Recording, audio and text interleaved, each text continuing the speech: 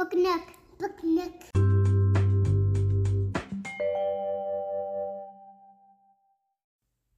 Hi, this is Adriana, and today I am reading Birdsong by Julie Flett. Spring. It's a mucky spring morning as we pack up the last of our belongings and leave our little home in the city by the sea. I'm going to miss my friends and cousins and aunties and uncles. I'm going to miss my bedroom window and the tree outside.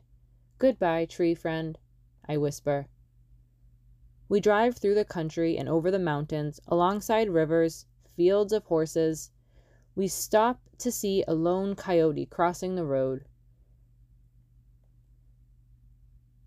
Our new home sits on a hill overlooking a field, and past it, another home. In that home lives an older woman named Agnes. The field is covered in snowdrops. Our new home has 2 trees outside and creaky stairs inside. My new room has a shelf for books and pictures and a desk for drawing, but I don't feel like drawing. My hands are cold. My mom and I bundle up together under the covers in our new home in the country, far from the sea. Summer. Our new home hums with peeps and whistles and ribbits and chirps. I watch Agnes, our neighbor, working on something in her yard. "Why don't you visit her, Katherena?" my mom says. I nod, okay. I take our dog Oho with me. Oho means owl in Cree. "Hello, Agnes," I say. "You must be Katherena," she says. "Woof," Oho barks. "Your mom has told me all about you," Agnes says. "She says you love to draw." I do. Agnes loves to make things out of clay. She shows us around her yard.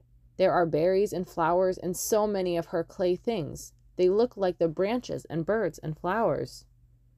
"Visit me again soon, Katherena," Agnes says with a smile. I smile back and give her a big wave. I can't wait to go home and start drawing. Fall. I do visit Agnes again, and again, and again. Agnes digs in her garden. I help by gathering extra leaves that'll get mixed into the soil. The worms love this. It's getting cold and windy and creaky. Agnes says she's getting creaky too.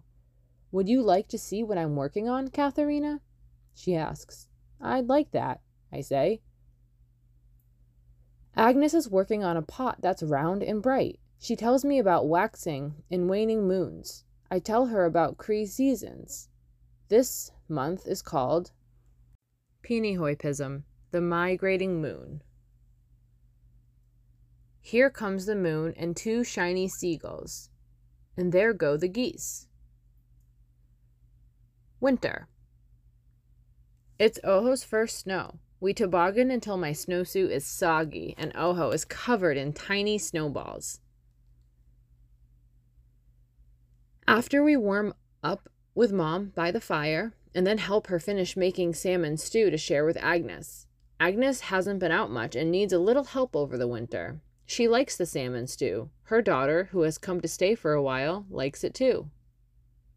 Agnes sends me home with a cup full of bulbs, snowdrop bulbs to plant in the field next autumn. They look like tiny moons. They give me more ideas for pictures. My fingers itch in my mittens. Spring. Agnes has grown weaker over the winter. Still, from her bed, we can hear the spring birds singing their songs and the tickle of the branches against the window. We listen to the sounds together. The snowdrops are peeking out. I wish Agnes could see them. I have an idea. I run home and gather up all my drawings. Agnes's daughter meets me at the door, and we take 2 ladders from the closet. When we're done, Agnes says it's like a poem for her heart. Then I sit with Agnes and talk about making things, mucky things, and things with string and song and paper and words. And when we sit quietly together on Agnes's bed until it's time to say goodbye. I leave with an ache in my heart, but I'm so glad to know my friend Agnes. Hello, Mom. Hello, Oho.